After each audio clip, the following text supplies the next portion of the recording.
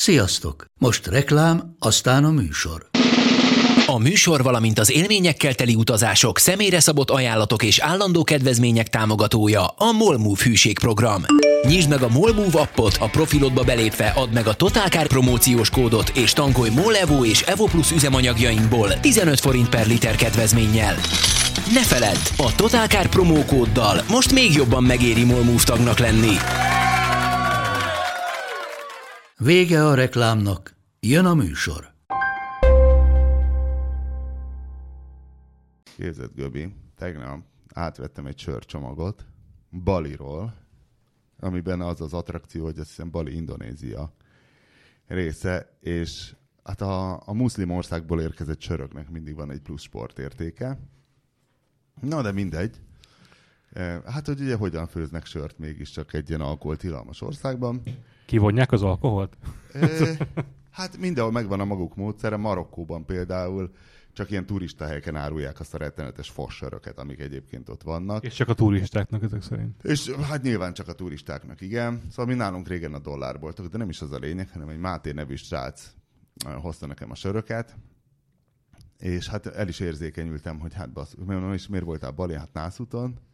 És mondom, na hát ez igazán szép, hogy a Nász útja, és hát itt azért drágák a podgyász literek és kilogrammok, és hát hozott nekem 3 sört, milyen cuki. És akkor így mellékesen mondta, hogy és egyébként, hogy milyen kicsi a világ, kicsit beszélgettünk, kiderült, hogy nem tudom, közös ismerősök, közös projektek, már én nem tudom. És hogy például Tatán, mert hogy ő tatai, és hogy valami fesztivál volt a hétvégén, és hogy mászkált, és egyszerre csak nézett, és maga előtt azt mondta, te, ez a göböly, ez nem a Göbölyös Zsolt? És hogy te hátrafordultál, és azt mondtad neki, hogy vegyen egy lottószelvényt. Ja, igen. De ez nem teljesen így volt, úgy volt, hogy te figyelj, ez a Göbölyös Zsolt a Totalcarnál. Mondom neki, bingo. És azt mondja, és a KTM-nél dolgozik. Mondom, figyelj, te mindent tudsz, úgyhogy vegyél egy lottószelvényt, lehet, hogy szeren. Ez tényleg így volt. Tatán volt a Vízzenevirág fesztivál, és ott egy... Milyen fesztivál? Vízzenevirág. Vízzenevirág fesztivál. Igen. Ez évről évre megvan, fellépők vannak, meg kézművesek, meg kenyérlángos. És ezek közül számodra melyik a legvonzóbb? Tatai tó mellett. Lehet pancsolni? Én segéd voltam a fotós mellett. Ja, Tánya fotózott? Aha. De mit fotózott? Egy fellépőt. Na. Nem akartam mondani, mert cikizni fogsz. Hát Balázs Pali ott megkapta az aranylemezét az új lemezre. Hány eladott példányra van most az aranylemez? Azt hiszem 2500. Kicsit leadták a srácok, de nyilván ez a reális lemezeladásban most, hogy mindenki letölt. Tudjátok, hogy most hogy megy a lemezeladás. Hát sehogy, azért ez egy csoda. Ezt így folyamatosan szállítják le, ugye, ahogy jelennek meg a digitális adathordozók, mármint hogy az ilyen letölthető dolgok, stb. Göbi, és mesélnél valamit Balázs Paliról? Nekem a Pali barátom, ugye? Neked barátod Balázs Pali? Igen. Azt a szentségét. És úgy néz ki, mint Balázs Pali, tehát, hogy ugyanaz a fürtös szőke. Te kicsit le vagy maradva, ugye? Mert most már nem fürtös, mert levágta a haját. Ő is Soltész Rezsősödött? Mert Soltész Rezső is hagyta ezt a Dajert egy idő után. Új image. És hogy néz ki most Balázs Pali? Hát úgy, ahogy én is szeretnék kinézni, mert izmos, vékony, sportos. És bajsza nincs? Nincs. Nem növöztet hipster szakált? Nem.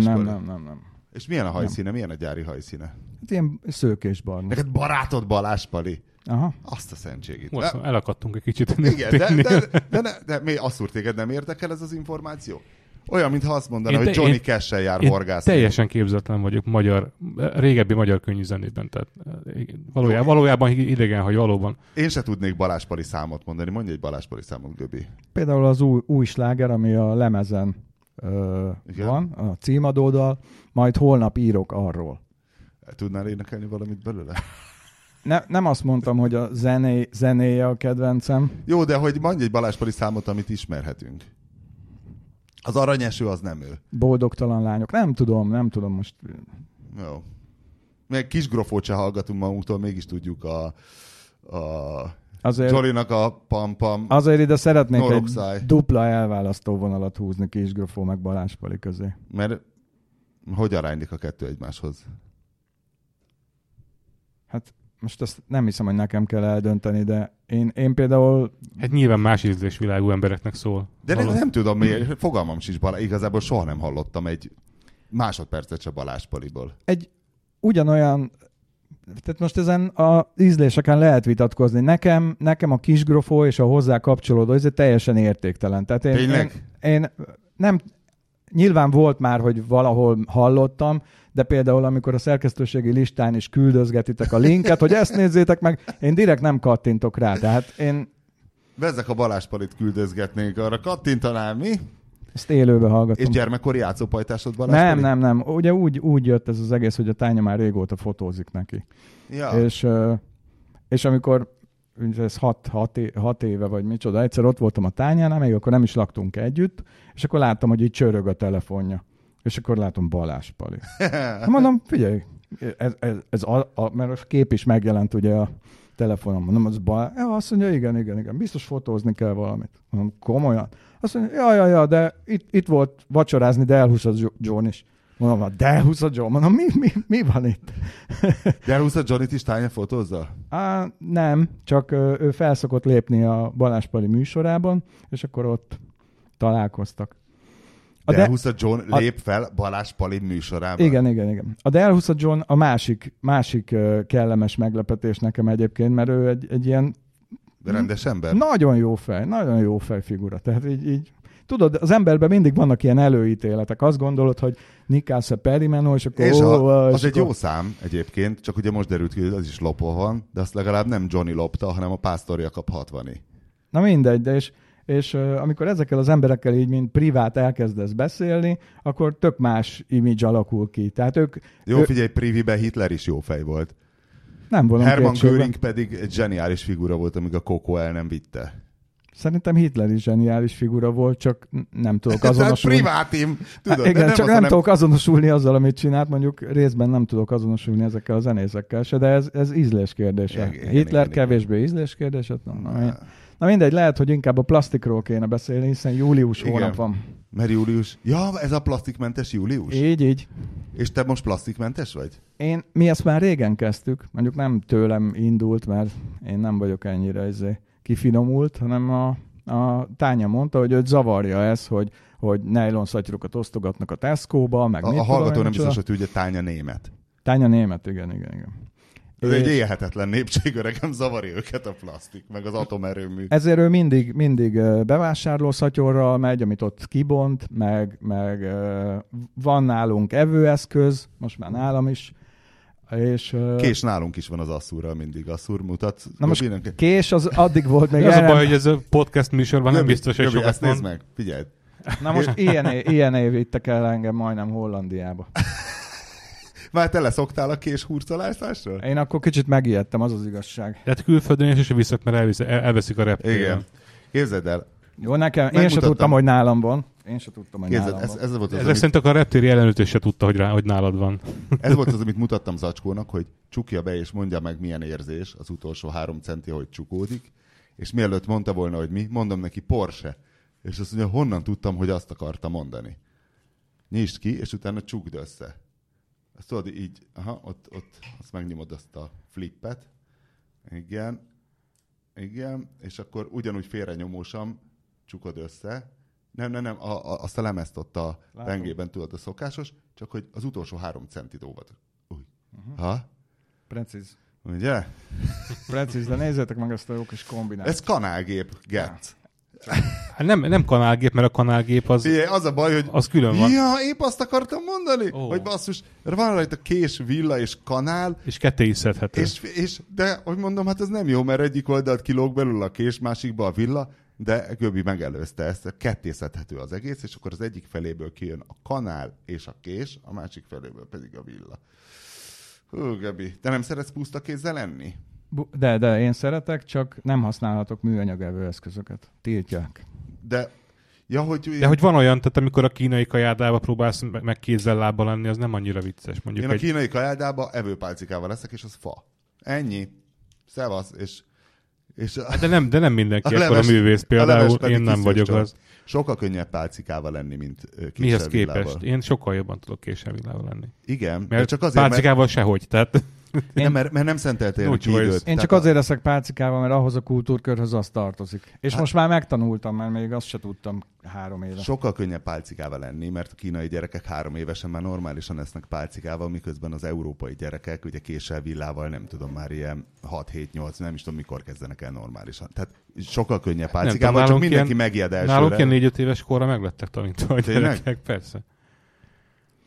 Jó, de te egy a Balázs-Pali Hitler tengelyen, te Hitler vagy biztos. Gondolod? Egy igazi diktátor. Kérdezd meg a lányomat. Ráfogtad a kést. Na jó, szóval azért hívtam Göbit, mert volt egy szakmai vitánk, illetve hát Asszúrral nem is tudom, hogy egyetértünk vagy nem. Lényeg az, hogy múlt héten voltam egy Opel haszonjármű bemutatón.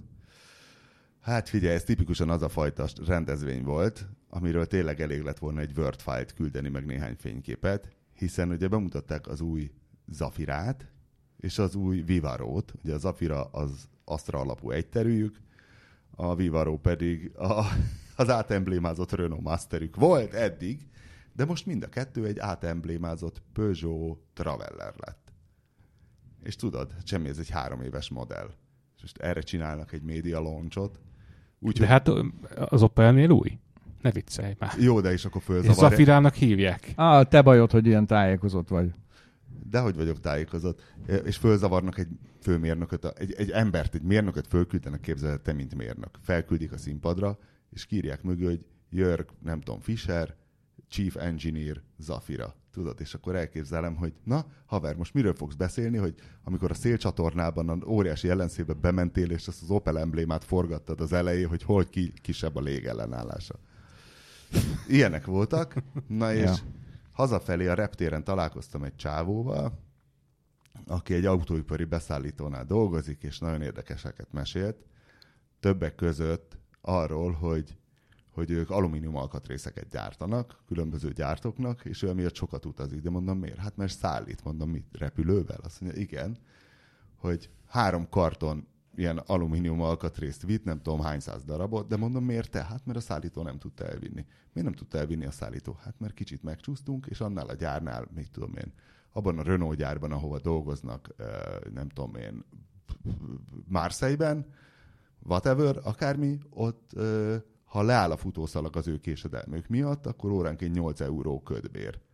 És ezért de ez ráadásul úgy függ össze, most olvastam véletlenül egy Angliáról szóló cikket, illetve angol autógyártásról szóló cikket, hogy úgy számlázzák a leállást, hogy óránként 50 000 font.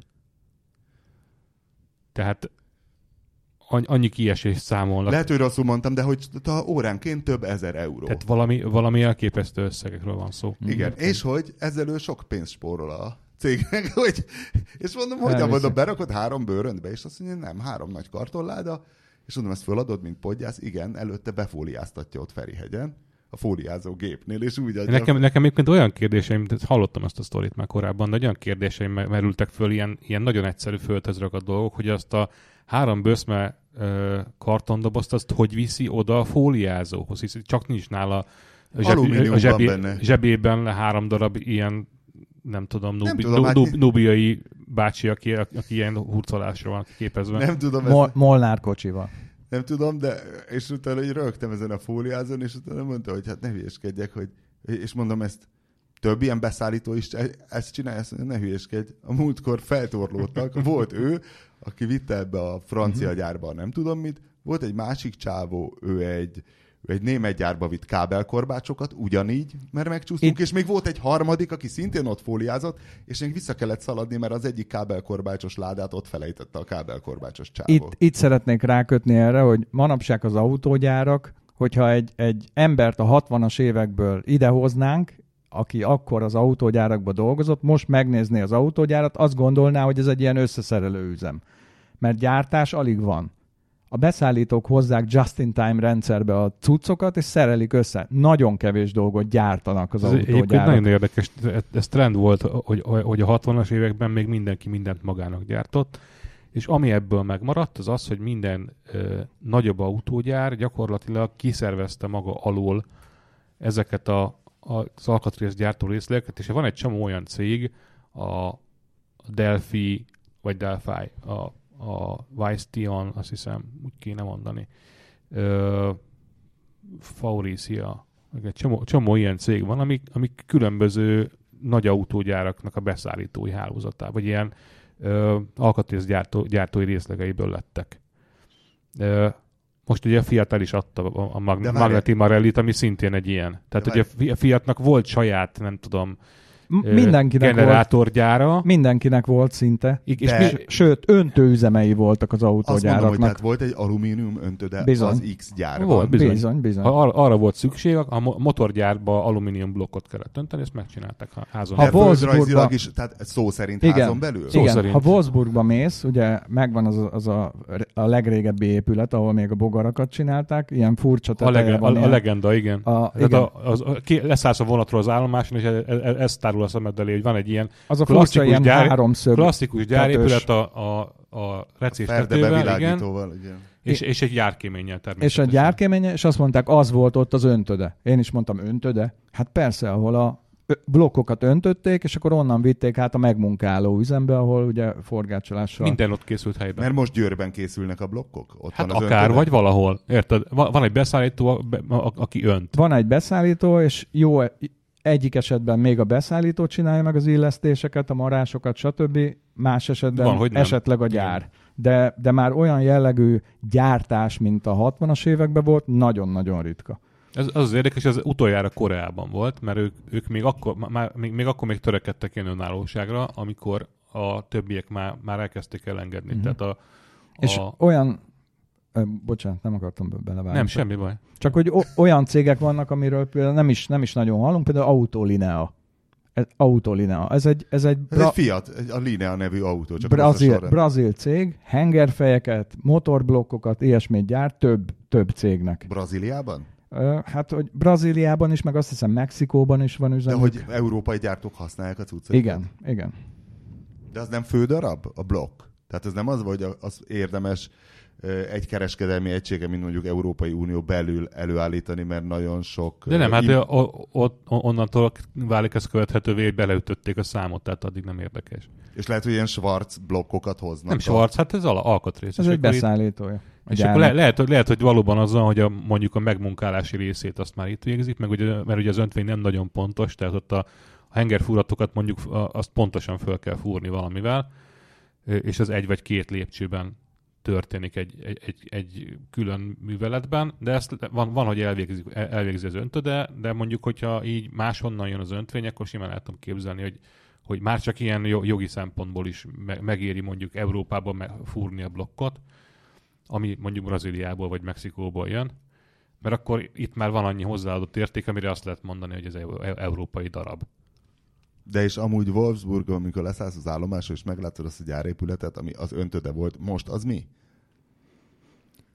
Én most azt nem tudom konkrétan. Egy hippie-loft nyilván használják valamire. Nincs kizárva, hogy valamilyen múzeum, vagy nem tudom. Biztos majd a hallgatók bekommentelik, hogy mi az a... Nem, én is voltam, de ezt csak így messziről láttuk, mert egyébként óriási nagy a telephely. Tehát már azt így magába foglalta az egész, és meg sokszorozódott a Wolfsburgi gyár. Na mindegy, és akkor beszélgettünk ezzel a kiváló illetővel, aki egyébként egy felsőfokú műszaki végzettséggel csinálja ezt, hogy időnként tűzoltási jelleggel fölpakolja ezt a serpa szettjét, és viszi az alkatrészeket. És kérdezte, hogy én hol voltam, és mondtam, hogy hát egy nagyon szomorú sajtóúton voltam, ahol tényleg egy ilyen szántóföldön csináltak egy oázisra emlékeztető dolgot, ami ilyen kamu tengerpart volt, még szörfdeszkákat is szúrtak az odavitt homokozóba, és a kerítésre fel volt kasírozva egy ilyen tenger, és mindez a vasúttól 50 méterre, szóval na, plusz egy ilyen fehér nagy sátordóm, és ott volt az előadás, és a többi, és mondtam neki, hogy hát az Opelt megette a fene sajnos, mert tényleg annyira sajnálom, hogy az új Zafira az nem erre a nagyon fasz a platformra épül, amire már az új Astra és az Insignia is, mert akkor az egy nagyon jó autó lenne, az egy tökéletes... De az tovább ment a GM-hez az a platform, az nem a Peugeot-é, vagy nem az Opelé. És akkor az milyen autó lesz? Itt fejlesztették, máig használja a General Motors más kontinenseken, mint a Chevrolet alapjának. Tehát létezik. De nem lesz ilyen Zafira. Tehát de nem lesz ilyen Opel, mert a szellemi tulajdon az a General Motors, aki egyébként Európában pillanatnyilag nem árul más, csak Cadillacet, meg talán Corvette-et. Túl jó az a GM. Abból is egy ilyen 300-400 darabot évente talán. Na mindegy, és amire ki akartam lyukadni, hogy amire Göbit kértem, hogy jöjjön be az égéstérbe, az volt, hogy és akkor mondta a srác, hogy hát igen, hogy az Opel tényleg annak harangoztak, mert hogy egy barátja Szent Gotthárdon dolgozik, a Opel nagy motorgyárában, és hogy ő mesélte, hogy mióta a Peugeot átvette, vagy a PSA átvette az Opelt, azóta ezt mondja, és olyan nehezen tudtam elképzelni, bár hát most miért hazudott volna, annyira nem nagy sztori, de hogy minden műanyag alkatrész, vagy minden alumínium alkatrész, ami a motorokban van, ilyen cső, csatlakozók, ilyesmik, hogy cserélnek plastikra.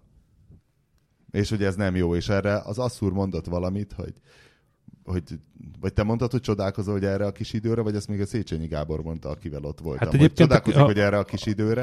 Az jogos, hogy viszonylag ilyen, tehát ilyen 2-3 éves, vagy maximum 4 éves periódusról beszélünk, ameddig még ezeket a motorokat használni fogják. Akkor... Mert hogy ez is a General Motors-é maradt. Tehát ez úgy néz ki, hogy most gyártja a Szent Gotthardi gyár, ami a Peugeot-é, de a szellemi jogok azok a General Motorsnál maradtak, tehát minden egyes darabért fizetnie kell a Peugeotnak. Mit is gyártanak Szent Gotthárdon? 1.6 TDCi? Mindenfélét szerintem. 2 liter TDCi? Ne nézzetek rám, fogalmam nincs. Én sem te vagy az almanak. De hát részletekre nem emlékszem. Én csak, szinten. Igen, Asszúr almanak. Én csak annyit mondanék, hogy legyen felütés, hogy a legnagyobb ellenségünk, mondjuk nekünk veterán autósoknak, meg a járműgyártásnak, meg mindennek a műanyag. És most itt nem arra gondolok, hogy szennyezzük a környezetet, mert én Monorra jártam, a Monori gimnáziumba, és ott volt egy angol tanárom, Preszkán Frigyes úr. Nagyon, igen, nagyon kedveltem, és 1986-ban ő azt mondta, hogy a saját műanyag szemetünkbe fogunk megfulladni. És ott néztünk rá, hogy miről beszél az öreg. Már lenne még egy centrumos táskám. A nylon zacskóval, igen. És ő 86-ban mondta ezt. És 86-ban már tele voltunk nylon zacskóval, ha vele gondolsz. Na mindegy, a lényeg, de hogy is, hát az kincs volt a nylon zacskó akkor. És most nem ebben az értelemben gondolom ezt, hogy a műanyag a nagy ellenségünk, hanem az, hogy a most gyártott autóknak az egyik legsérülékenyebb és legproblémásabb pontja ezek a speciális műanyagok, amik például termosztátház, csőcsatlakozó, vízpumpaház, stb. Ez se egy új dolog. Nem új dolog, de... Tehát nekem a 86-os volt, nem 87-es, nem is tudom. A konstrukció a Volvo 440-es, ez valami 80-valahány. Persze, nem új, de ez... Kiadású autó, abban minden patentos volt, és jöttek is le, tehát volt egy olyan az A-oszlopot belülről burkoló műanyag darab, aminek ilyen patentok tartották. Igen, de... De az most baj, vagy most miért mondod ezt? De nem, ezek ilyen teljesen láthatók nélkül tudnak így eltörni a patentok. Pont ez a bajom egyébként a műanyaggyártással, hogy a régi műanyagok, amikor még felhasználhattak olyan anyagokat, amit ma már nem, sokkal tartósabbak voltak, mint a mostaniak. Ezért egyik barátom mondta, amikor valamilyen alkatrészről talán a Golf 3-asnak a 1.4-es motornak a termosztát házáról beszéltünk, ami műanyag, ő azt mondta, hogy javasolja, hogy a kínait vegyem meg. Mert mondom, a kínait? Hát alig drágább nem tudom mi, a Valeo, vagy azt mondta, az ilyen környezetbarát műanyag 3 év, aztán majd amikor próbálod lehúzni róla a vízcsövet, akkor lejön az egész a vízcső csatlakozóval együtt. Mert mondom, rossz minőségű? Hát azt mondta, nem bírja annyira ezeket a melegeket, nem bírja annyira az időt, mert az idő eszi meg ezeket, rideggé válik, és törik. Azonnal törik. És a kínai? A kínai meg gondolom én, de nyilván hát csak gondolom. Nem ilyen szigorúak a szabályok. Nem ilyen szigorú, hanem még a régi műanyagból csinálják, ami nem lebomló, vagy nem tudom milyen, és jobban bírja. Ez az ő tapasztalata, mint autószerelő, aki ezeket csinálja. És ez csak eszembe jutott, amikor ugye nekem az autóm, amivel járok, az 1.6 CRTDI. Ez már Euro 6-os. Ez egy Golf kombi. És ez már Euro 6-os. Mi? CRTD? Mi? Comor-Rail ja, hogy a Comor-Rail TD, de ez nincs így ráírva. Nincs. Igen, Csak ugye a motor mindegyik TDI. Tehát nem PD. Csak nem a CR. PD miatt elkülönítik a Volkswagen-esek. Na mindegy. Igen? Nem ezt akartam erre Igen. kiélezni a dolgot, hanem arra, hogy 3 vízkör van benne, amit különbözően tud kombinálni. Ugye van a intercoolernek vízköre, van a hűtésnek, a motor kis vízkör, meg fűtés, meg minden. Össze-vissza tudja kombinálni, és ezek a szelepek, meg csatlakozók, meg mind ilyen műanyagból van. Mind. Az egész. Ez a kocsi 15 évesen egy halál lesz szerintem, amikor ezek a műanyagok elkezdenek pusztulni, és hol itt törik el, hol ott kezd el engedni, és... Hát egyébként maga a fogalom szerintem kicsit félrevezető, mármint a műanyag, ahogy a nyelvünkben él. Mert ez körülbelül 6800 féle anyagot takar egyszerre, és vannak elképesztően jó minőségű és elképesztően jó mechanikai tulajdonsági műanyagok, meg nagyon rosszak is. És azért tehát között egyáltalán nem teszünk különbséget. Nekem is csak ilyen halvány fogalmaim vannak erről, mert vegyésznek kell lenni, valaki így pontosan tudja.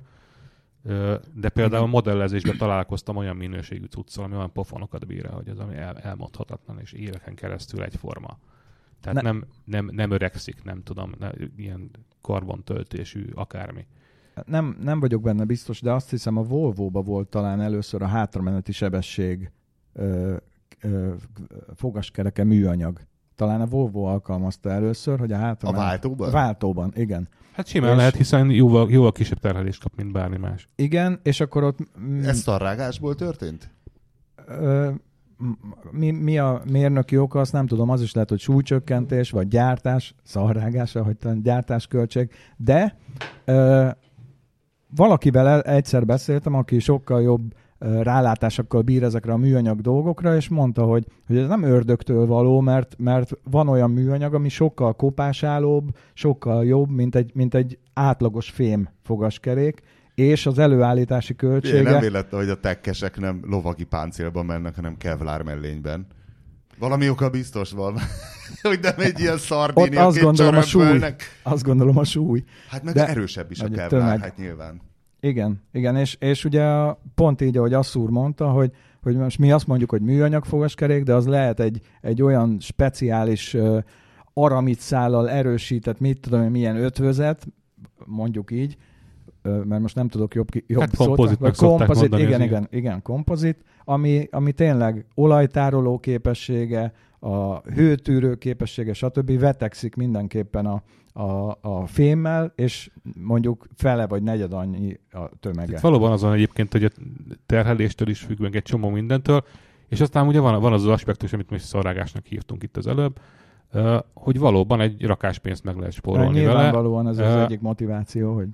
És azért, hogyha most azt nézzük, hogy mennyi időre terveznek egy autót a manapság, tehát mondjuk az első tulajdonosnál van 3-4 évet, esetleg 5-öt, és akkor még ráterveznek kb. Ugyanennyit, hogy legyen benne hogy az első tulajdonos tartalék. még pont el tudja adni. Legyen, hát hogy még a második alól se essen ki azonnal, de gyakorlatilag az van, hogy 10 évre simán lehetem képzelni, hogy az alumínium alkatrészek helyett sok helyütt teljesen megfelel az a műanyag, csak később lesz egy kicsit ridegebb, kicsit törősebb, kicsit labilisabb, kicsit megbízhatatlanabb, de hát ez egy csomó gyártót, és a PSA-nak se pont az a híre, hogy örök életre nagyon örök életre tervezni az autóit, ez nem nagyon zavart. A legendákat már megcsinálták, egyébként a Traxion Avant és a DS-t, és nem akarnak további legendákat előállítani. Fél más a világ, nincs már ezekre szükség, figyelj, hogy 30 évre menjen egy autó. 504-es Peugeot,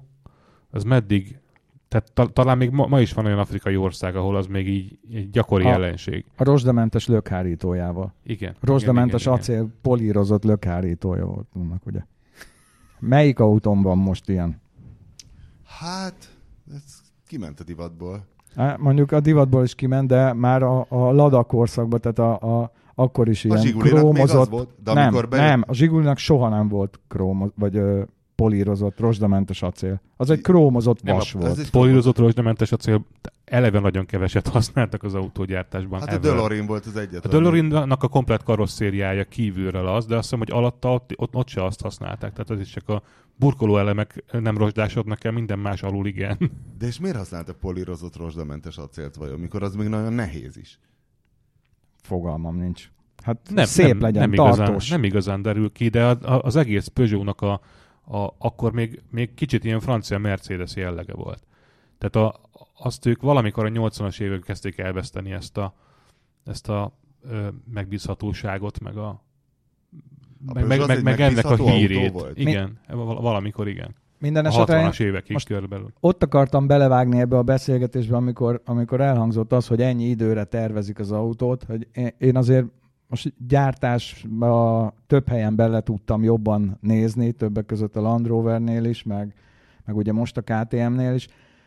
Nyilván van olyan, hogy úgy méretezik az alkatrészeket, hogy valamennyit ki kelljen bírni, de ez a típusú, ami így a köznyelvbe elterjed, hogy ennyi időre tervezik az autót, meg annyi, ez hülyeség. Tehát így nem mondják azt, hogy ennek az autónak 10 évig kell menni, és akkor inkább üzemórákat, meg futott kilométereket számolnak, nem pedig így időre, és ez amit így szeretnek az emberek ilyen tervezett avulásnak, hogy direkt így tervezik, hogy az akkor ledobja az égszíjat, szó szerint és képletesen is, ez nincs. Tehát ez hülyeség. Én se ilyen direktbe gondolom. Most nem is a te... hanem én azt gondolom, hogy inkább az van, hogy mennyit muszáj kibírnia. Tehát, hogy arra igenis biztos, hogy vannak számítások, hogy mennyit muszáj kibírnia. És lehet, hogy ez futás teljesítményben értendő, de időbe is lefordul valamilyen szinten, mert mondjuk 30 000-nél többet nagyon kevesen mennek az autóval egy évben. Ez már extrém használat, vagy teljesen más, mint amire tervezik általában. De attól függ, milyen autó. Jó, mondjuk egy fehér furgon. Egy Maybachnál nyilván mások, amit valószínűbb, hogy inkább az országúton fog használni. Maybach napszemüveg meg volt? Grujevski? Nem. Nikolaj Grujevski, a szegény menekült. Az egyetlen, akinek szó nélkül megadtuk a menedékjogot, ugye a balkáni bűnöző, aki Skopje városképét tökéletesen hazavágta. De valami Mercedes-szel 17 millió forint. Valami Mercedes-szel bukott meg a saját országában. Tehát valami nagyon drága S-Mercivel. Ja, hát az is volt nyilván, de hogy a napszemüveg, amiben a Magyarország bírósági tárgyalásra elbírt menni, valami 17 millió forintos. Ne vicce, biztos, hogy valami turkálóba vette 50 forintért. Igen. A Maybach napszemüveg. Itt Kőbányán találtam. Bocsánat, csak a Maybachról jutott eszembe. Na mindegy, szóval akkor elhiszük, hogy a Szentgotthárdi Opel motorgyárban szarrágásból, a Peugeot-s győzedelmes sikeres szarrágásból, hiszen végül is a nagyobb szarrágó győzött. Én a szarrágást azt költségoptimalizálás szóval helyettesíteném. Én is csak a kevesebb szótag miatt használom a szarrágást. Ez egy művészet. Ez nem, tehát hogy most lehet ennek egy ilyen kicsit pejoratív élt adni, de igazából az van, hogy a Peugeot ezt nagyon tudja, és ezt tudja nagyon, hogy ők gyakorlatilag azt oldották meg, amivel mindenki más is próbálkozott, hogy mindent ugyanarra nagyon kevésféle alapra. Tehát most 2 platformjuk van összesen, lehet, hogy ez is sok egyébként az ő szemszögükből, de 2 platformra építenek komplett választékot, ugye 3, sőt most már 4 márkával. És mi a 4 márka? Hát a DS-t is ide számít. Opel, DS, Citroën, Peugeot. Aha, igen. De igazából 3 tömegmárka van mondjuk. De hogy most már az Opelt is erre építik, és van 4 motor, amiből gyakorlatilag inkább 3-at használnak, sőt, inkább 2-t. Ugye van az 1.5-ös dízel, meg az 1.2-es 3-hengeres benzines, mindenbe az kerül turbóval, vagy anélkül. És van még egy 1.6-os, az a miniféle turbós benzines, ami az erősebb dolgokba kerül. Ha hibrid hajtással, akkor... De ez a Prince? Ez a Prince, igen.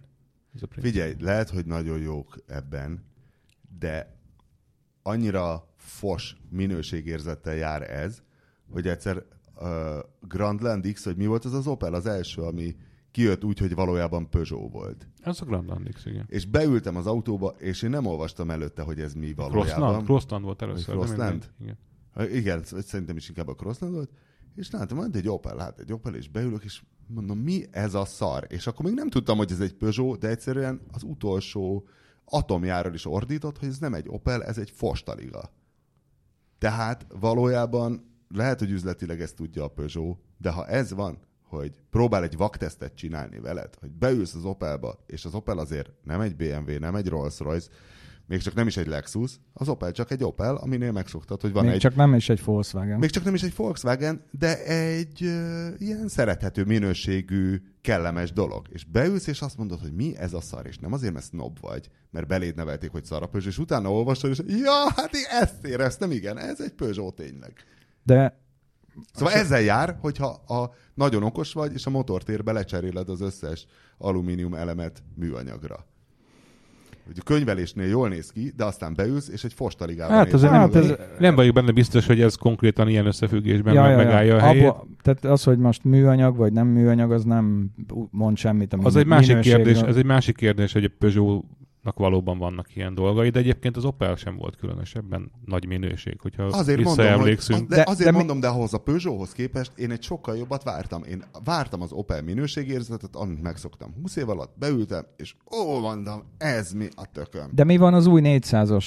Mi van most 408-as? Vagy Peugeotba? 508-as. Vagy mi 508-as? Az ugyanaz a padlója, de minőségben. Én ültem benne, igaz, csak 5 percre. Állított pici, azt mondta Csík, hogy pici, de egyébként jó. Ja, de így minőségre nem tűnt fel nekem. Bár csak tudnám, hogy mi volt az a Citroen, aminek legutóbb írtam a tesztjét, valami C5 Picasso, ilyen létezik? Valami... Nem, a Picasso nevet már levetették, most Aircross szerint. Neked valami Cross, Aircross volt. Az igazából nem volt rossz, tehát az nem tűnt rossznak, de lehet, hogy azért, mert eleve a mércét a tudat alatt feljebb volt, mikor beültem.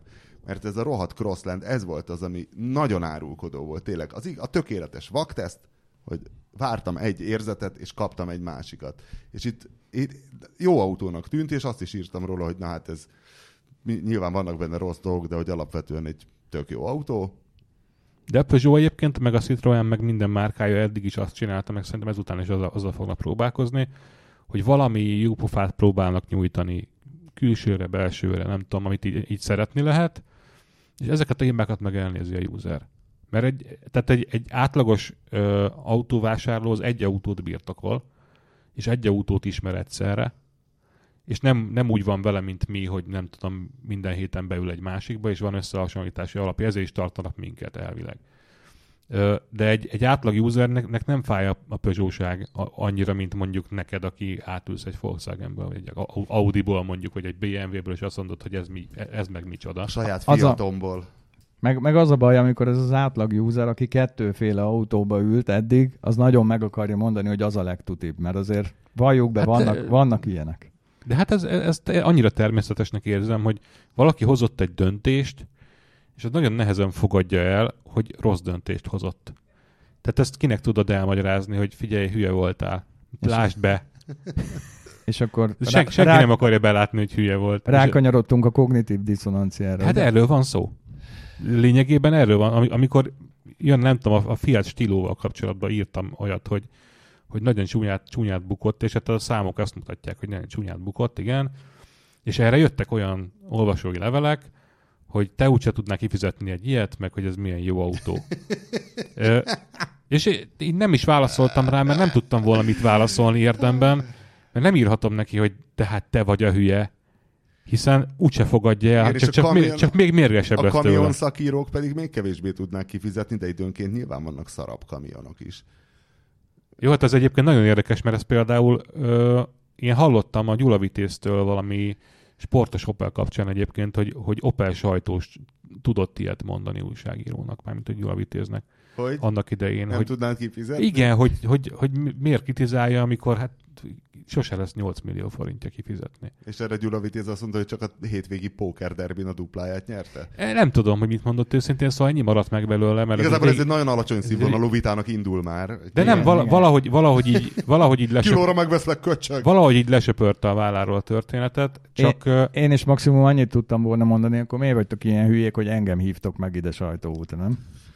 Olyat hívjatok meg, akinek van 8 millió forintja egy Opelre? Így van. És ki is adja a 8 millió forintot egy Opelre? Meghívhatták volna Mészáros Lőrincet, nem? De például. Egy jó tólú szerző. Hát a médiához ért. Igen. Sokkal több újságja van, mint neked. Okosabbakat tud nyilatkozni. Pusztulásról még. Nem reklamálni akarok Göbinél, mikor vettem tőled a vínót. A vínódat. Az hány éve volt? 2, 3, 4, nem tudom, úgy megy az idő. Ne viccelj, az több, az 5. 5 éve? Akkor kilométer kevés ment bele, tehát érdekes, hogyha az ember nagyon sokat jár városban egy robogóval, még most szerintem ilyen 16 000-nél tart, és szerintem egy 8-9 körül vettem. Tehát még az ilyen évi 1000-et is alig éri el, pedig nagyon sokat járok vele. És hogy érdekes, hogy egy ugyanilyen vínom volt, és az nagyon gatyán nézett ki, de többek között azért, mert Kőbiker hozzáért, tehát ő egy ilyen Midász király. Egy fordított Midász király? Egy ilyen fordított Midász király, hogy ugye ő volt az, aki egyfelől köhögött egy kicsit a vínó, és gyanakod egy körre vitte csak el, és az azzal járt, hogy gondolta, hogy belenéz a tankba, hogy van-e benne benzin, és nem úgy rakta vissza a tanksapkát, van ott 2 nyíl, amiket össze kell hangolni, úgy kell visszarakni. Hát neki az úgy nem sikerült, máshogy rakta rá, de addig erőltette, amíg rá nem ment. Továbbá volt egy lemez, a nyereg alatti külső burkolat, amin volt egy repedés, és mondta, hogy ezt elviszi, megcsináltatja. Mondom, nem kell, de. És aztán persze sose jött vissza az a lemez. Tehát nagyon szarul nézett ki az a vínó. Ehhez képest, amit a Göbitől vettem, az egy karcmentes, tényleg ilyen showroom shine. Egy nagyon szép vínó volt, most is azzal vagyok. Amúgy pont meséltem a Göbinek, hogy érdekes, hogy ez egy jó cucc, tehát hogyha bárki akar venni japán ilyen használt robogót, mondjuk ilyen konténerben érkezőt, hogy érdemesebb, mert az elsőt azt Magyarországon vettem, és hogy nem lehetett megcsináltatni, és azt mondták a Red Baronnál, Vince mondta, hogy ezt felejtsem el, mert többe kerül, mert ez már egy Magyarországon tákolt robogó volt, ez pedig ugye egy Japánból érkező, tehát ez bírja, de hogy az érdekes, hogy 10 méterről még mindig jó, de ha közelről nézed, annyi repedés van a műanyagján, basszus, hogy Kőbiker még csak a közelében se járt, de olyan, mint a kölcsön adtam volna neki egy hétre. Hogy ezek a műanyagok repednek keresztül kasul. De ott is valamiféle élettartam, ilyen... Szerinted tervezett avulás van? Nem, csak ilyen elvárás. Tehát, hogy igazából odáig van leellenőrizve. Lehet, hogy választhattak volna olyan műanyagot is, ami örök életig tart, de nem volt szempont. Tehát én nem szándékot feltételezek, egyszerűen csak azt mondom, hogy nem figyelnek rá. Vagy eszembe se jutott, hiszen... Tehát nem érdekes. Egyszerűen, mert a japán user, tehát úgy jönnek ide hozzánk a jó állapotú konténeres robogók, hogy egy japán user 2 vagy 3 évnél tovább sose használja a robogóját. Plusz Japánban ugye az enyémben már kiégett, van ez a speed warning, ami 30 km/h-nál villan. Mert Japánban 30 km/h. Na most, ha ők azt tudnák, hogy milyen az, amikor én megyek a Soroksári úton 60-nal, és ott milyen szörnyű ütéseket kap ez a kis szerencsétlen.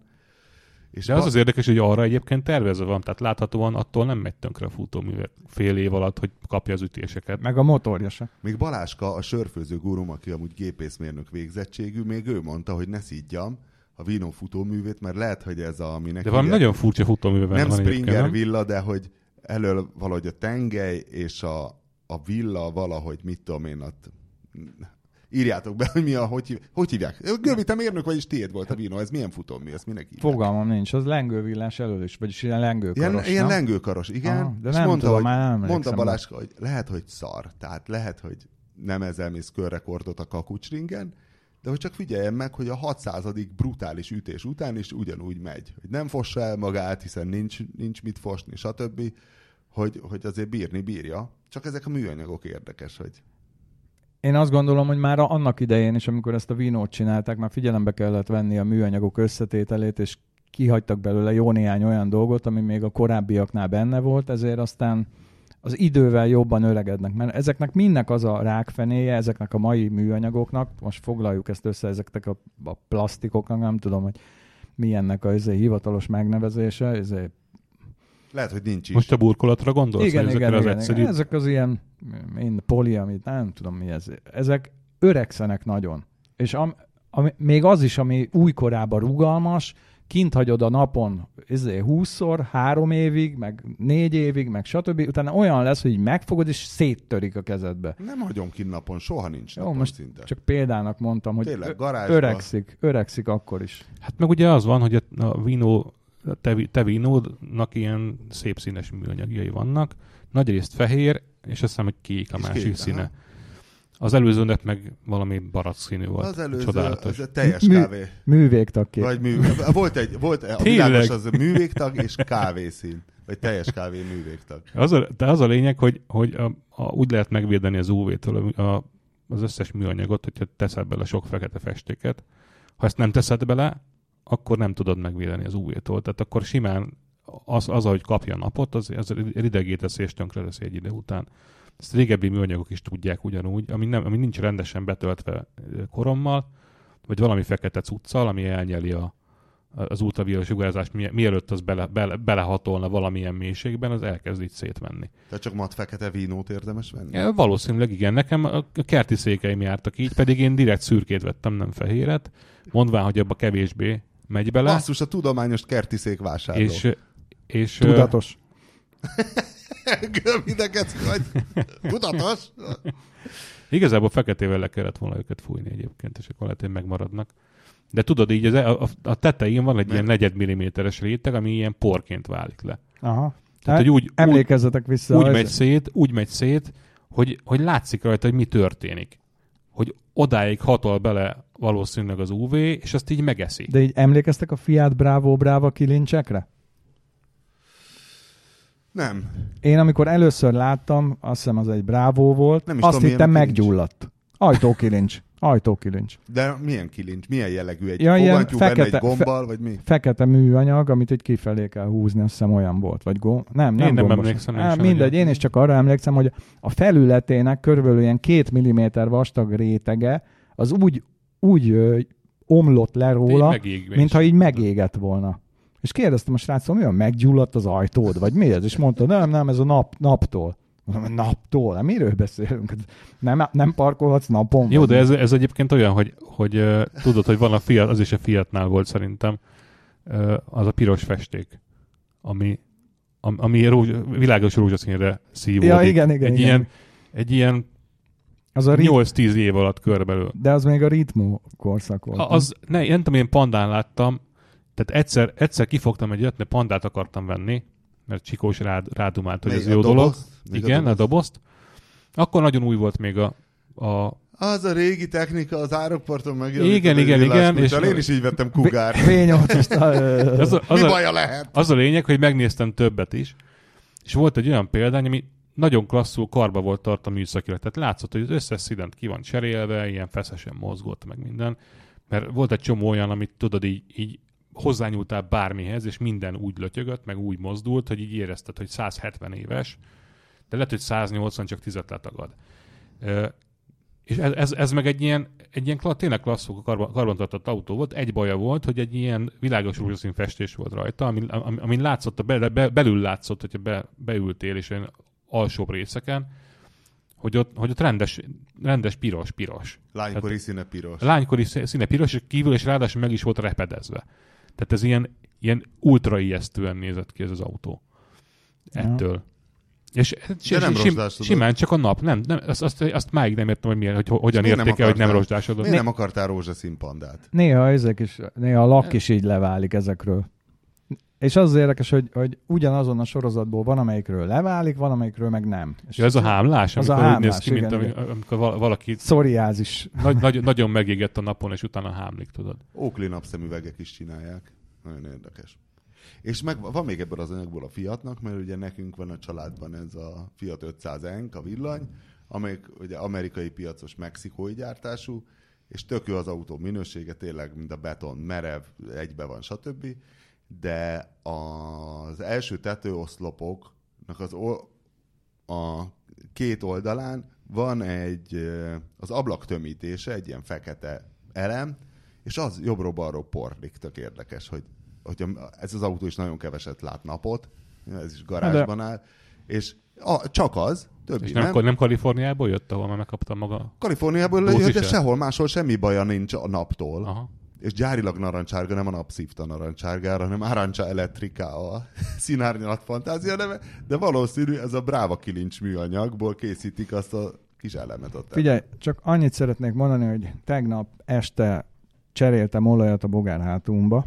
Mesélj tényleg a bogárra. Évente egyszer szoktam olajat cserélni, és olyankor úgy mindig átnézem az egészet, így az egész autót, hogy minden rendben van, alján, stb. És néztem, hogy a motortér gumi, ami körbe van, szarrá van repedezve. Várja, ez a zöld géptető kéder? Nem, hanem ugye a bogárhátúnak a motortere az el van majdnem hermetikusan szigetelve az alsó résztől, ahol ugye a kipufogó van, a hőcserélők, mert ugye fölül léghűtés, és fölül szívja a levegőt, azzal hűti a De ez egy ilyen hengereket. tálcaszerűség, egy gumitálca? Nagyjából egy fémtálca, aminek a peremén gumi van körbe, értem, a igen. motortérben. És néztem, hogy szarrá van repedezve az a gumi, amit én 6 évvel ezelőtt tettem be vadonatújonnan.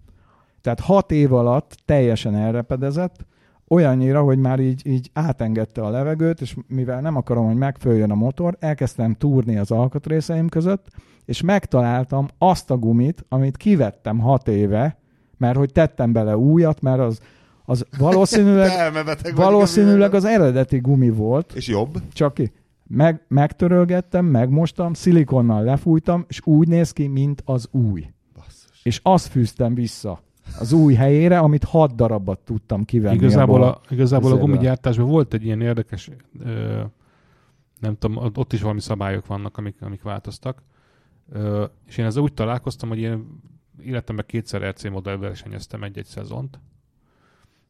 És az egyik ilyen szezon, nem emlékszem, talán a 2008-as volt az. Volt egy rövid időszak, amikor egy bizonyos, nagyon kedvelt gumitípus nem lehetett kapni. És aztán esküdöztek azok, akik már korábban használták ezt a fajta gumit, hogy szarabb lett. De ez ilyen rendes gumineve van, mint hogy Bridgestone, vagy ismeretlen? Nem, olyan neve van, hogy Takeoff CS27. Azt a Tehát ez egy márka, egy viszonylag jól ismert márka. Igen, és akkor nem lehetett kapni, és megint lehetett, és megint lehetett kapni, és állítólag érezhetően szarabb lett, és valamit írtak is az amerikai fórumokon, hogy mi az anyag, amit ki kellett venni belőle. Egyszerűen azért, mert a továbbiakban a szabályok nem engedik. A versenyzési szabályok. Nem a versenyzési szabályok, a gyártási szabályok Japánban. Igen. Ugyanez. Valószínűleg valami hasonló van a benzincsöveknél is, mert például szintén a bogárhátú motorterébe 2 évente muszáj lecserélnem a benzincsövet, ami egyébként ott tudott lenni 20 évig is a gyári, mert egyszerűen berepedezik. Most is le kellett cseréljem. Most Semperitet vettem, mert múltkor Gufero volt, és valaki mondta, Gufero, hát ennyire hülye vagy. De hülye vagy, Gufero. Már csak a fogyatékosok vesznek Gufero benzincsövet, és akkor mondom, mit vegyek, Gécet? Na, Géc, az nagyon szar, az ne, a Semperit. És akkor addig hajtottam, még vettem ezt a 8-as Semperit csövet, és most tegnap megnéztem. Nincsen kínai, nincs kínai. Ugyanúgy megvan repedezve, ugyanúgy. Gufero. Az csak fogyatékos. Annyira hülye vagyok, hogy én még a fogyatékos alatt vagyok 3-mal, én még azt se ismerem. Ez olyan, mint elvittem vizsgáztatni a céges utánfutót, ami hát most már 8 éves, de hát gondolhatjátok, mennyit használjuk motorkerékpár szállításra, és elvittem műszaki vizsgára. Tudod, ilyen naívan, így oda mentem. Mondom, egy utánfutót hoztam vizsgáztatni, mondom, kint áll a vizsgabiztos. Na, én mielőtt ide behúzzam, ezért én ezt megnézném. Gondoltam magamban, nézheti. Hát ez egy utánfutó. Egy utánfutó, jó állapotú, tényleg semmi probléma nincs vele. Én vettem újonnan a cégnek, én használtam, teljesen jó. Agados típusú. Agados. Ráfutófékes. Nem. Ez egy 3 motor szállítására, ilyen elég könnyű kis utánfutó. Kijött az ember. Milyen fék van rajta? Rendes hidraulikus? Nincs fék rajta. Ezeken nem szokott. Semmi. Azokon a kis Primka utánfutókon is van. Van amelyiken van, amelyiken nincs. Azt hiszem, ez a súly. Ezen nincs. Akkor semmi sem romolhat el. Kijött az ember, így körbenézte, a bal hátsó oldalprizma hiányzik, a sárvédő törött, és akkor lehajolta a hátsó lámpához, és így elkezdte hüvelykújjal nyomkodni, és így a körmét próbálta beleakasztani egy repedésbe, és azt mondta, ez a búra pedig repett, de a másik is ki van fakulva. Így ne hozza ide, ezeket javítsa meg, és hozza vissza. És akkor elmentem, így kicsit bosszankodtam, mert ez tényleg egy jól kinéző utánfutó, és milyen utánfutók... meg, hogy mennyi lesz? Milyen utánfutók vizsgáznak Hallod? Vagy futnak. De miért nem kérdezted meg, hogy mennyi mert lesz? Én nem ez a típus vagyok, csak ugye van, aki érzi a korrupciót.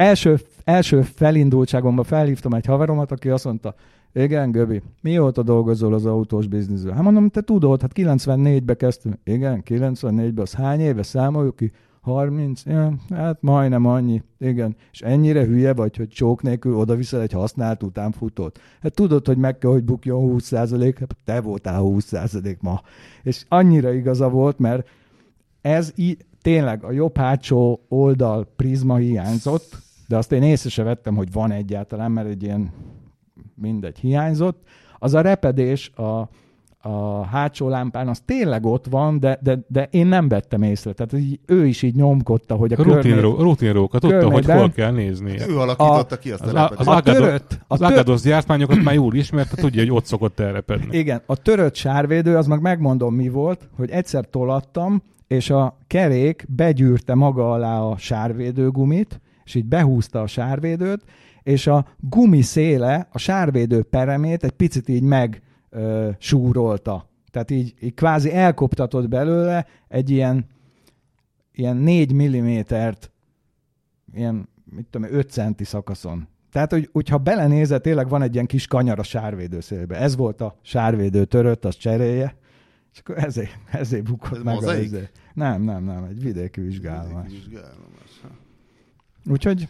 Nekem az ilyeneknél meggyőződésem, hogy itt egy kis mellékjövedelmet szeretett volna szerezni a kollega. 100%, hát nyilván. Hiszen különben nem megy ki. Különben beenged és megbuktat, mert akkor ott van a statisztikájában az a 20%. Igen. Így meg nincsen. Így meg nem került semmibe, mert mondta, hogy na, akkor jöjjön vissza, ezeket megjavította. Hát belátta a fejeden közben, hogy nem lehetne... Nem az alkat vagy, aki megkérdezi. Az a baj, én sem tudom, nekem sem megy ez a korrupció valahogy... Nem, ezt kéne tanítani az iskolában. Magyarországon már főleg, mert ez olyan helyzeti hátrány, hogyha neked nincs így rutinban a korrupció. Mindegy, ez csak a kettős mérce miatt, hogy milyen utánfutók futnak az úton, és ez tényleg egy jó állapotú utánfutó, és én mivel céges... Eliszik, Göbi, basszus, te még azt a szemperit csövet is felhajtottad. Így van. Egyrészt, másrészt meg, hogyha ennek lett volna valami olyan baja ennek az utánfutónak, amit én előre tudok, akkor betolom egy szervizbe, és azt mondom nektek, hogy csináljatok meg rajta mindent, és számlázzátok erre a tudom, cégre. Tudom, te olyan elmebeteg vagy, te az eladott Opeledet is leszervizelted eladás előtt, vagy milyen autó is volt ez? Vagy a Golf volt? Vagy nem egy Opeled volt? Nem egy Astrád volt? De. Ja, tettem bele egy új generátort. Ja, például. De az is céges autó volt. Na mindegy. A lényeg, hogy ez a bosszantó, mert ha tényleg ez egy olyan vizsga lenne, ami mindenkire vonatkozik, és mindenkire ennyire szigorú, akkor azt mondom, hogy oké. Hülye voltam, odavittem egy repetlámpás, hiányzó, oldal fényvisszaverős, törött sárvédős szart, és meg is érdemlem, mert az úton ne fussanak ilyen autók, mert majd mit tudom én mi lesz, rosszul látja valaki a repet lámpámat. De nem ez van. A különleges román szerelvényen az M1-en. Igen. De nem ez van, hanem az van, hogy romok futnak, és akkor ez megbukik. Na várj, és akkor elvitted máshova? Nem, még mindig ott áll az udvarban, most oda akarom adni egy szerelőnek, hogy készítse fel, és vigye el ő vizsgára. De én azt gondolom, ő így, ahogy van, el fogja vinni vizsgára, és kerülni fog. És 20 000 forintot tesz a forgalmiba? Nem biztos, egyszerűen csak ismeri az ottaniakat. Ismeri az ottaniakat, és akkor átmegy, ez kész. Tehát konkrétan velem is volt olyan, hogy lekéstem 2 nappal a vizsgát, szerencsére már elévült. És akkor valakit felhívtam, hogy figyelj, nagyon gyorsan kéne vizsgáztatnom az autót, de hogy mikor? Hát mondom, tegnap előtt. És akkor menj el ide meg oda, és majd akkor ott elintézik, odaszólok telefonon. És ez ilyen, nem tudom, ilyen reggel 9-kor volt, és akkor reggel 10-re egy olyan papírral a kezemben távoztam. De csak azért nem érvényes forgalmi, mert betelt a 3 ruplika. A forgalmi, vagy 5, nem tudom mennyi van. Ahova vizsgákat, hogy ezzel a papírral elmehetek az okmányirodába lecseréltetni a forgalmit. Tehát, hogy ennyi volt, és a Volvo volt az alany, aminek el volt törve az első ködlámpája, milyen integrált ködlámpa volt a lökhárító aljában. És valahol, én észre se vettem, hogy betört, de betört. És hát nyilván nem engedhették volna ettől át, és akkor az ember csinált rá kartonpapírból filctollal egy ilyen fekete, tehát feketére Takarót. beszínezte egy ilyen takarót, azt én 2 oldalas ragasztószalaggal rátettek, a következő egy évben ott volt. Én azt nem szedtem le úgy magamtól. Aztán Igen, egyszer leesett. Ha van ködlemp, annak működni kell, de ha nincs ködlemp, annak az Annak nem nem baj. kell működni, igen, így van. De hát az sem működött is. Az a vicces, csak el volt törve a burkolat. Na mindegy. A lényeg az, hogy azért jó irányba mennek ezek a közlekedési hatóság vizsgahelyek is, meg minden, de azért vannak ilyen bosszantó dolgok. Ha vannak. Jó irányba haladnak, csak lassan. Aha. Hát én szerintem mire én 90 éves leszek, talán eljutnak oda, de már addigra már talán nem érint engem. Jó irányba tesznek rossz lépéseket. Nem tudom, annyira nem látok bele. Na mindegy, közben azon gondolkozom, tudod, mert hát nekem kell címet adni majd a posztnak, hogy milyen az égéstér cím, és még nagyon vacilálok, hogy az legyen, hogy Göbi Balázs Pali barátja, hogy Göbi egy zombi utánfutóval csúfoskodott a műszaki Nem, vizsgán. az legyen, hogy megöl minket a műanyag. Hát, föl van írva egyébként az is. Hát ott itt van a potenciális címek között, de azt nem érzem olyan erősnek, mint hogy Göbi Balázs Pali barátja. Viszont, mivel ugye a szarágásról volt sok szó, és a szarágásnak, az autóipari, költségoptimalizálásnak, lefaragásnak, vagy üzleti célú valaminek azért szerintem top 3 az autóipar történetében Carlos Ghosn. Nem? Tehát ő tud, úgy teszük nyereségessé, szarrágás útján válik nyereségessé egy autógyár, csak hogy mi van most Carlos Ghosnnal? Azt úgy te szoktad követni. Most szabadlábon védekezik. Már amennyiben szabadlábnak lehet azt nevezni, hogy kamerák figyelik, amikor alszik, és a napjait azokat kötelezően az ügyvédi irodában tölti. Mint felkészülés a védekezésre, ami majd egyszer csak lesz, amikor majd egyszer csak bepelelik. És netezhet? Azt hiszem az irodából igen, otthonról nem. És a feleségében nem találkozhat. Mert a múltkor a feleségére rátörtek a fürdőben, nem? Utána volt balhé abból, hogy a felesége megkereste a francia államelnöktől elkezdve a mindenkit, akit tudott, akit ismert, és hát azért ők ismerősök voltak, tehát hogy szerintem magánemberileg is meg tud keresni egy Macront vagy valakit. Megvan neki Macron telefonszáma. Valószínűleg igen. És én azt gondolom, hogy törtő elég borsot a japán hatóságok orra alá, hogy ezt kikössék, hogy a Ghosn továbbiakban a feleségében nem érintkezhet, ami hát azért felvet némi emberi jogi aggályt is egyébként.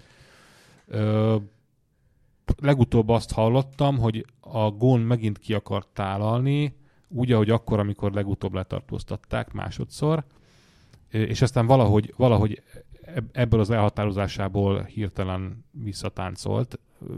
Sokan azt sejtik, hogy valaki a lelkére beszélt, hogy ezt nem kéne erőltetni. De miről tálalt volna ki? Hát, hogy mi történt vele a Nissannál, meg hogy milyen igazságtalanok voltak vele a börtönben. Nem tudom. Tehát igazából azért, ha kitálalt volna, most többet tudnék mondani. Így viszonylag csak... Azért gondolhatna a hírszerkesztőkre is, nem? Keveset Azért tudok Carlos, erről. hogy itt várják az információ morzsákat. Vöröslő fülekkel. Hát szegény Carlosnak vége van. Tehát az érdekes, amikor letartóztatták, akkor még hónapokon keresztül kérdéses volt, hogy vége van-e. De mostanra úgy néz ki, hogy sikerült a karrierjét teljesen ketté törni. Jó, annyira még nincs vége, mint az autóipar egyik másik nagy híresének, ugye Lee Iacocca. Hát ő meghalt szegény, igen. De hát ő neki már nem volt karrierje. Hát igen, 94 évesen nem. Pedig azért az ő nevéhez is sok dolog fűződik. Hát pont ma reggel olvastam ezzel kapcsolatban, ugye próbáltam fölkészülni a dologra. Írsz nekrológot? Hát kénytelen leszek. Bár nem a kedvenc foglalatosságom, megmondom őszintén, de azt olvastam, hogy úgy lett nagyjá, hogy föltalálta a Fordnál a részletfizetésre autóvásárlás intézményét. Mert addig nem lehetett részletre? Nem tudom, hogy pontosan hogy volt előtte, de volt egy ilyen kampánya, amit róla neveztek el a cégen belül, pedig ő hogy kell ejteni? Amúgy ezt nem tudjuk. tudom. Az Iacoccát, Iacocának kell írni. Iacocca, igen. Iacocánaktól hallottam, amerikaiak úgy mondják. Ja. Na igen, szóval, hogy feltalálta a részletfizetést. Hát valami olyan, hogy 56-ért, vagy valami ilyesmi volt a kampánynak a neve, és arról szólt, hogy azt hiszem 20%-ot be kellett fizetni, és akkor utána $56 havonta kapták az autót az emberek. Azt hiszem 3 évig kellett fizetni az $56. Ez körülbelül meg is mutatja, hogy mennyire iszonyatosan jó pénz volt a dollár akkor még. Hiszen ha beszorzod a 36 Jó, hónappal... akkor még 360 volt a kenyér. Mindegy, akkor is, ha valaki bármilyen módon, nem bármilyen módon, de tisztességes módszerekkel kibír hozni egy gyárat a csávából, akkor azért az ügyes. Tehát ez már nem úgy van, hogy... Hát, de egyébként nagyon ügyes csávóként írta le mindenki. Azt hiszem 36 éves korára lett alelnök. Hogy hány éves volt 70-ben, azt nem tudom, de akkor lett elnök a Fordnál, és akkor igazából az egyetlen főnökével nem jöttek ki, és 8 év után úgy rúgta ki a Henry Ford 2, hogy szerintem örömmel jött el. És akkor utána volt ez a Chrysler-es kaland. Uh-huh.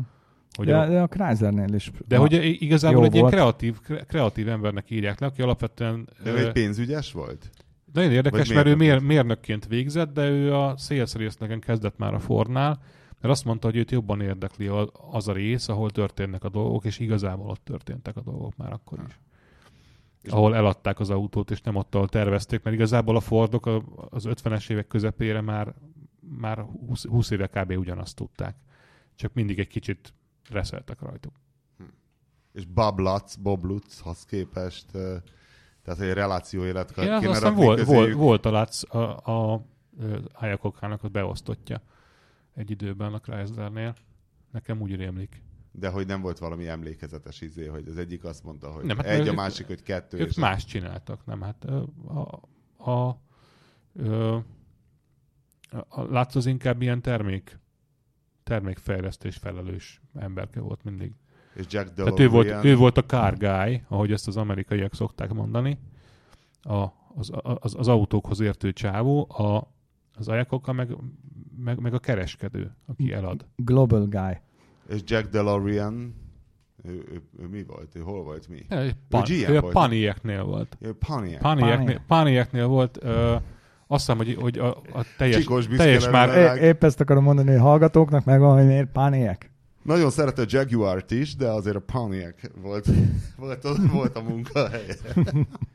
Nem, úgy emlékszem, hogy azzal kapcsolatban írtam róla többek között, hogy volt a Pontiacnek egy ilyen nagyon érdekes motorja, 60-as évek közepén. Kellett valami új, egy kicsi autóban, ami egy ilyen GM közös termék volt, és a többiek tettek bele egy V8-ast, egy kicsi V8-ast, de azt nem akarták átvenni valamiért, és akkor azt találták ki, hogy egy nagy V8-ast, ilyen 6,4 literes V8-asnak az egyik hengersorát leszerelték, és így le van így egy ilyen deklivel le van fedve az a rész, és egy marha nagy 4 hengeres csináltak. És mi volt ez az autó? Azt hiszem Pontiac Tempest. Pontiac Tempest. Én nem tudom. Meghívják. Az a lényeg, ez egy igen vicces történet, hogy abban az időszakban egyébként pont a DeLorean bácsi volt ott az egyik fejes. Amikor ezt És fejlesztették. ettől borult ki annyira, hogy a búcsút intett a Szerintem cégnek, hogy nem. ennél lejjebb nincs. Szerintem egy 10 évvel később Csinálunk ment egy ő kis más autót. csinálni Írországba, ami hát azért volt kényelmetlen, mert szerintem ő se akarta nagyon bűnözni, csak egyszerűen nem számolta végig, hogy az, hogy a írországi üzemépítés az adnak egy kis, nem tudom, szubvenciót ott helyben, az nem lesz elég az üzleti tervéhez. Nem csináltak róla egy filmet? Biztos. DeLoreanről? Amúgy most így gondolkozom, hogy mintha olvastam, hogy valami kalandfilm készül az életében. Szerintem és csak lehet, hogy Brad készül, Pitt nekem fogja valamiért. alakítani, vagy nem tudom, Valamiért. George Clooney. Na figyelj, Úgy érzem, ez a tuti élet, amikor egy kalandfilmet tudnak belőle csinálni. Jó, de az utolsó 20 év az elég unalmas volt, mert... Jó, azért Monte Cristo Ült se szívesen szegény, igen. lennél, érted? Ott patkányt idomítasz 40 évig, már mindent tud, már másodfokú egyenleteket old meg, te még mindig ott baszod a rezet a cellába. Jobb azért az unalmas élet, jobb egy ilyen Szabó családban élni, és nézni jobb Jason Hát, Stathamet. vagy mint Bob Lutz, aki igazából időnként mond egy meredeket, arra mindenki fölhördül, aztán utána nem tudom tovább. Jó, de Bob is már legalább 80, nem? Persze. Na jó van. Hát zárásul annyit mondanék, hogy hogy Göbölyös doktoron egy Fuck the Plastic feliratú Love the Classic, Fuck the Plastic, Love the Classic, és egy bogár van rajta, de az a, hát, hogy is mondjam, szóval az van, hogy Göbölyös doktor a nagy ültetésgyűlölő a szerkesztőségben, és az autó ültetéses tuningnak a emblematikus cége, vagy a Stanceworks, az egy cég, vagy egy újság, vagy mi a Stanceworks? Most tőlem kérdezed? Én Igen. nem tudom, csak az, hogy mi... Csak te nagyon rühelled, és bármikor annyit mondunk neked, hogy Stanceworks, és már a pulzusod eleve, mintha lefutottál volna egy fél maraton. Szeretném kiegészíteni, vagy helyesbíteni, hogy én nem az ültetésnek vagyok ellene, hanem az, amikor a szépség, a szerintük szépség miatt feláldozzák a menettulajdonságukat. Mert ezek a porrá ültetett autók... Igen. Tehát ez semmi, ezzel nem lehet közlekedni, nem jó a kanyar tulajdonság, semmi nem jó, csak nagyon cool. Tehát ennek én ellene vagyok. Tehát régebben jobban kardoskodtam, most már elengedtem ezt a témát. De honnan van a Stanceworks pólód? Egy troll ajándékozta? Azt hiszem, a barátnőmtől kaptam, de ezt a akkor nyertem, akkor ez történt valóban. Parkolóparádén árulták ezt egyébként. Ezt a pólót, de tök jó, tetszik. Na, hát akkor jó egészséget a hordáshoz, köszönjük, hogy bejöttél. A hallgatóknak meg a hallgatást, találkozunk a jövő héten. A műsor a Béton partnere.